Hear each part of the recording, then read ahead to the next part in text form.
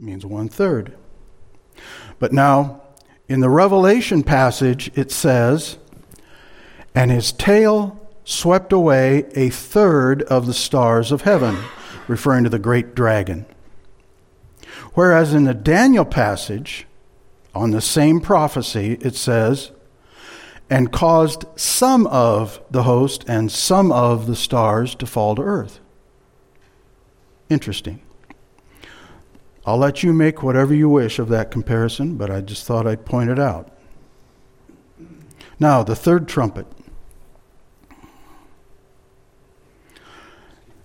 Verses 8 to 10 to 11. Fresh water. The third angel sounded, and a great star fell from heaven, burning like a torch, and it fell on 1/3 of the rivers and on the springs of waters. The name of the star is called Wormwood, and 1/3 of the waters became wormwood. And many men died from the waters because they were made bitter. With the third trumpet, things get a bit sticky. The word translated star is the Greek aster, A-S-T-E-R, which is used 28 times throughout the New Testament, with only 5 out of 28, clearly referring to literal stars in the heaven. In the first chapter of Revelation, Christ is described by John in part as, quote, in his right hand he held 7 stars, and out of his mouth came a sharp 2-edged sword, and his face was like the sun shining in its strength. Revelation 1:16. Christ himself explains in verse 20, quote, as for the mystery of the 7 stars which you saw in my right hand, and the 7 golden lampstands, the 7 stars are the angels of the 7 churches. And the 7 lampstands are the 7 churches. The evidence would show that just as in our understanding of the stars of the sky falling to the earth like unripe figs in 6:13, we must be careful not to press our preferred literal approach to the extreme. The Greek aster is repeatedly used in a metaphorical sense in the New Testament.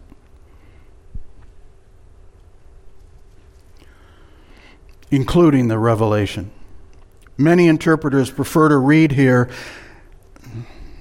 an apostate falling out of the church to poison the waters of the gospel. Very common interpretation of this. But I don't think we need to subscribe to that. The first 4 trumpets are being inflicted, at least to start, on the natural world. There are some effects of them that are harmful to mankind, but the judgments are inflicted upon the natural world.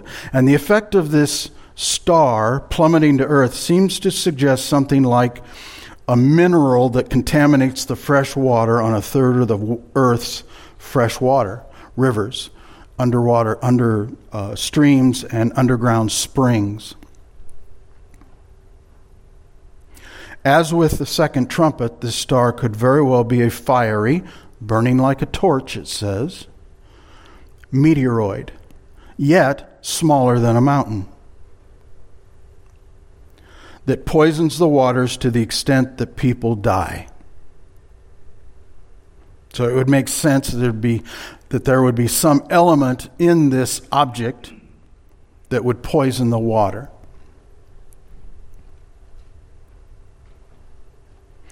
The prophet Jeremiah relays the Lord God's judgment on idolatrous Judah. And I see this as the now to not yet of our passage in Revelation. Please turn to Jeremiah with me. Jeremiah chapter 9.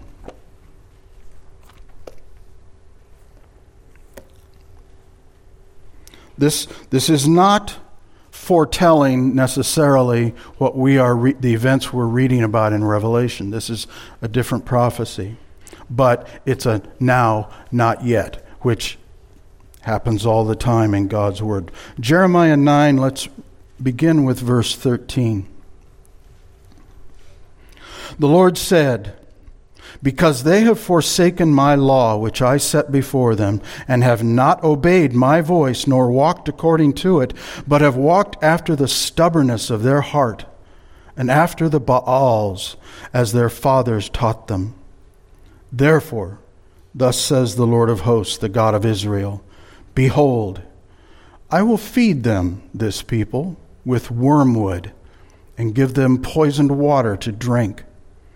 I will scatter them among the nations, whom neither they nor their fathers have known, and I will send the sword after them until I have annihilated them.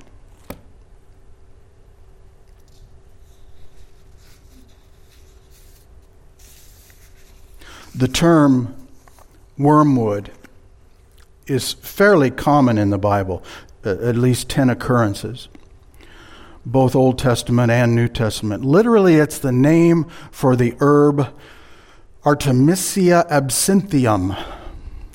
Notice how I did that. Isn't that? Well, it's Latin and not Greek. It's known for its intense bitterness. In case you're wondering, back in the turn of the 18th or 19th century, there was a popular drink, especially in France, absinthe. It was green, came from this herb. Or maybe you don't deal in such things like some people. The Greeks called it absinthion, which means undrinkable. More often than not in the Bible, the term wormwood is used symbolically to refer to a terrible bitterness of spirit, affliction, or suffering. Thus here the object that rockets to earth is called, capital W, wormwood, and what it inflicts on the earth through the fresh water supply is wormwood, bitterness. We might conclude that the star delivers a particularly lethal strain of absinthium, since the text states that, quote, many men died from the waters, end quote. In most instances, the effects of consuming beverages made from the herb, the earthly herb, are unpleasant, but not generally fatal.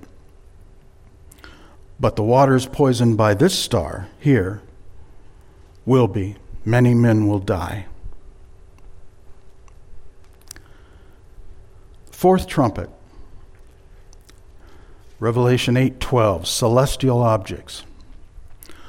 The fourth angel sounded, and a third of the sun, and a third of the moon, and a third of the stars were struck, so that a third of them would be darkened, and the day would not shine for a third of it, and the night in the same way.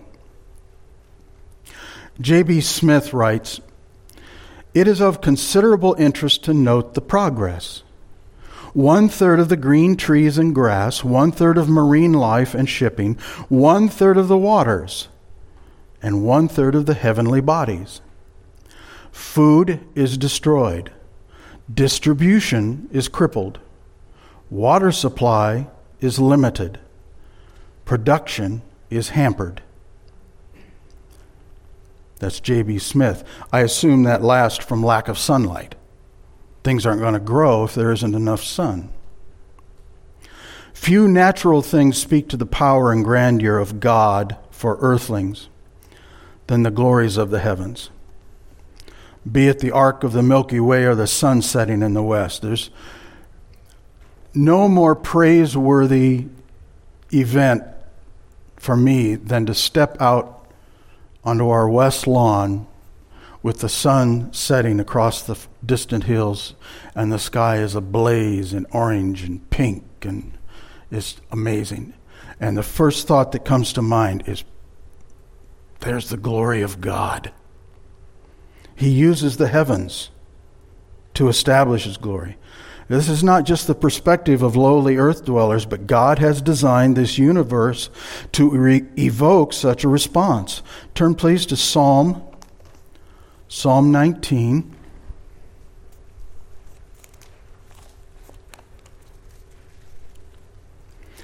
familiar passage, but consider it in light of our passage where he is dimming these lights. Psalm 19, verses 1 to 6.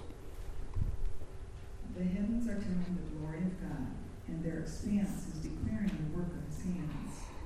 Day to day pours forth speech, and night to night reveals knowledge. There is no speech, nor are there words. Their voice is not heard. Their line has gone out through all the earth, and they are an utterance to the end of the world. In them he has placed a tent for the sun, which is as the bridegroom coming out of his chamber. It rejoices in the strong man to run his course. Its rising is from one end of the heavens, and its servant to the other end of them, and there is nothing hidden from its heat.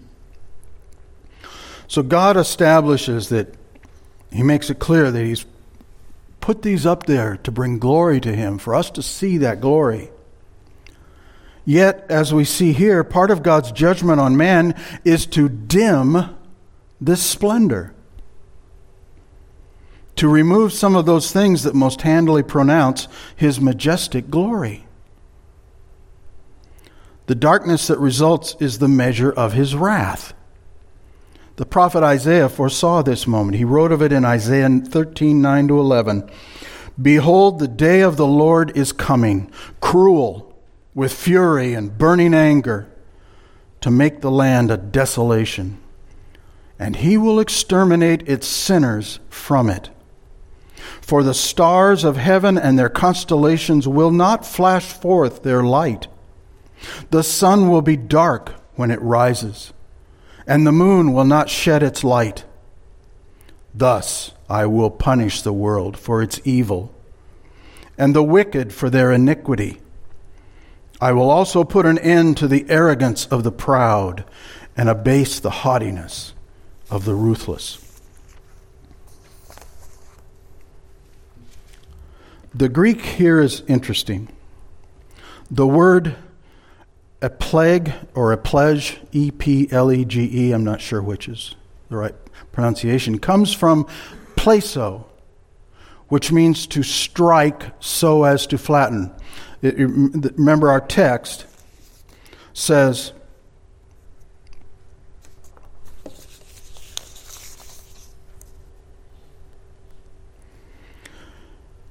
and a third of the stars were struck.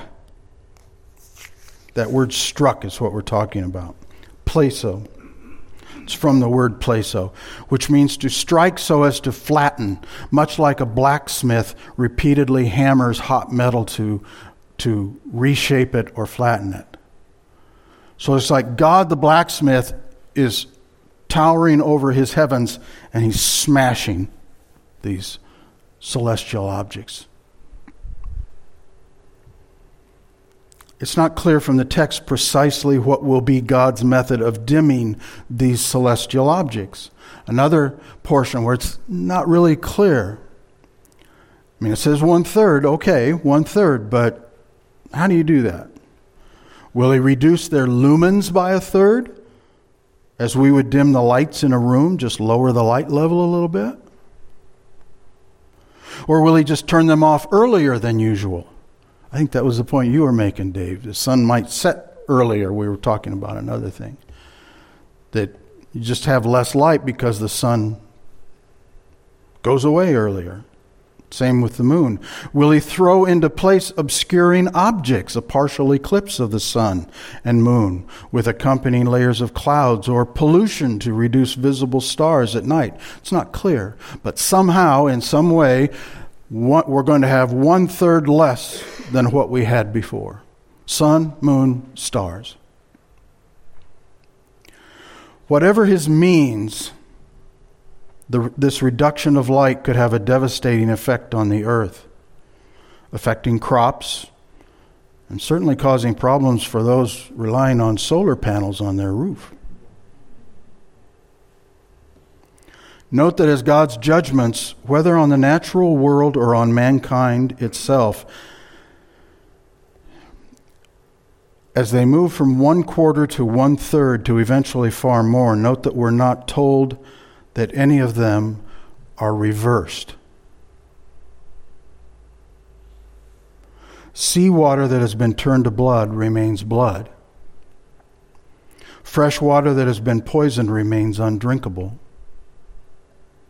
Light that sustains life on this earth that has been either dimmed or turned off early each day will become the new norm. As politicians are wont to say, the new normal. This is how it will be from then on, at least through the tribulation. Certainly not in the millennium or the eternal period, but certainly during the tribulation. Things are not replaced. Each new judgment will not replace previous judgments, but will be added to them. So, if it says we lose 1/4 over here, and now we lose 1/3, well, I'm not a mathematician, but that's getting dangerously close to a lot. That's equals a lot. That's my wife's department, not mine. I'm the dreamer. She's the logical one. So conditions on earth will steadily get worse and worse, darker and yet even darker. By the last half of the tribulation life, where it exists at all, will be intolerable.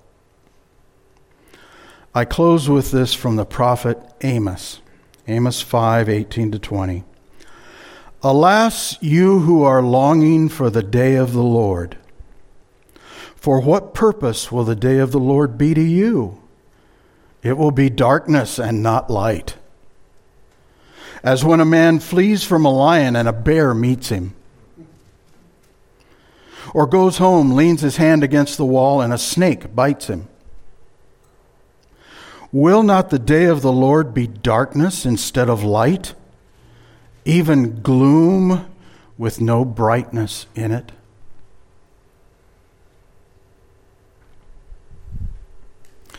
We close on that cheerful note. Got just a couple of minutes. Any thoughts or questions, Greg?